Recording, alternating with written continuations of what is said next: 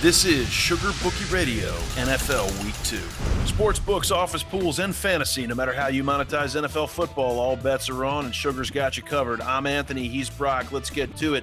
NFL Week 2. The Atlanta Falcons head to the Oakland Raiders for a 4:25 kickoff Eastern time on Sunday.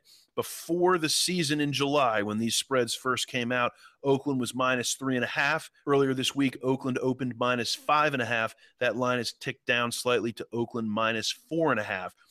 66% of the action is on the Oakland Raiders currently. The over-under 48 has moved up to 49.5. Brock Hay, SugarBookie.com's senior sportsbook analyst, joins us now. Brock, as far as Atlanta at Oakland, what do we need to know?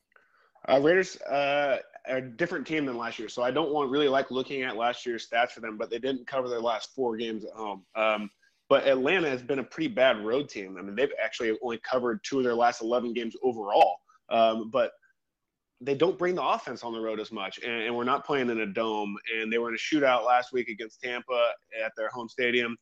Oakland was in a shootout in New Orleans. So I think that's why you see this high total at 49. You know, it came out at 47.5. I saw some 50 at one point already. And I think it's going to stay up there. And I think it's going to rise from 49 and be back around 50. I don't think you're going to see much line movement.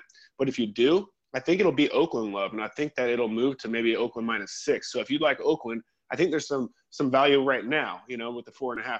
But I think it'll get to 6. I don't think that there's a lot of love coming in on Atlanta on the road.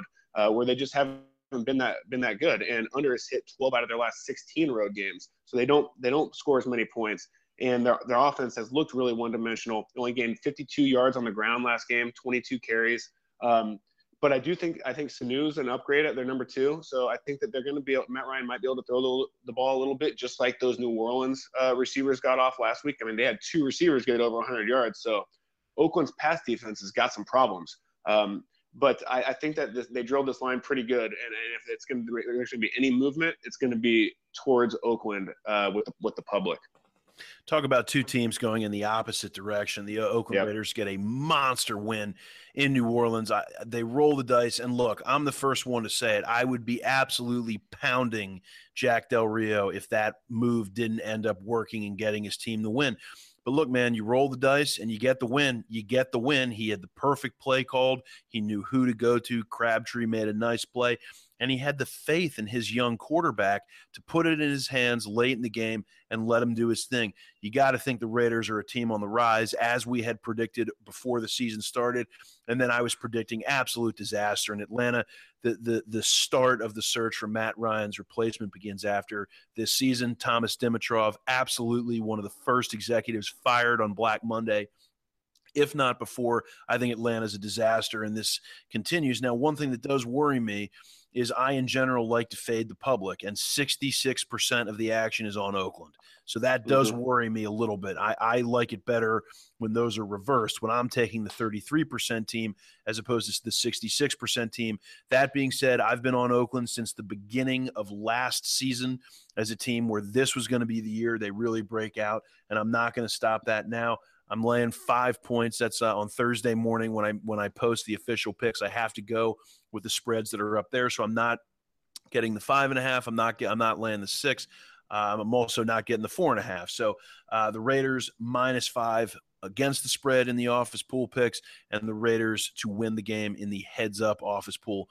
Those are the official office pool picks for Sugar Bookie. Brock, your thoughts on my thoughts, Atlanta at Oakland. I don't think much of Atlanta, but it's still a stay-away game for me. I think gun to the head, I would take Oakland -5 and be happy that it's not 6, because I think that it will get there, and I think that people will still pay for it because there is that lack of confidence in Atlanta. For me, it is a stay-away game on the total and on the game because there's just enough unknowns there, and the Raiders are moving in the right direction, but they do have a couple weaknesses that Atlanta could exploit. So, and I don't want them to be too confident. They're a young team that really might be reading the newspapers this week. You know, they have a coach who rolled the dice in the right way, and sometimes when coaches do that, they don't look at the what could have happened in the bad way, and they just see we're rolling and I can do whatever I want type of thing. And and they could be hit with the reality that the Atlanta Falcons are an NFL team. But this is a stay away game for me for sure. Brock Hay is SugarBookie.com's senior sportsbook analyst, a 60% winner on his official Sugar picks over the past 2 seasons. They post every Saturday along with my official picks. I'm Anthony Carabassi, your host as always. Brock at LeoBets1 on Twitter. I am at SugarBookie on Twitter. We always appreciate the follows, friends. Sportsbooks, office pools, and fantasy. No matter how you monetize NFL football, Sugar's got you covered, and all bets are on. Atlanta at Oakland. Good luck at the window, my friends, and as always, thanks for stopping by.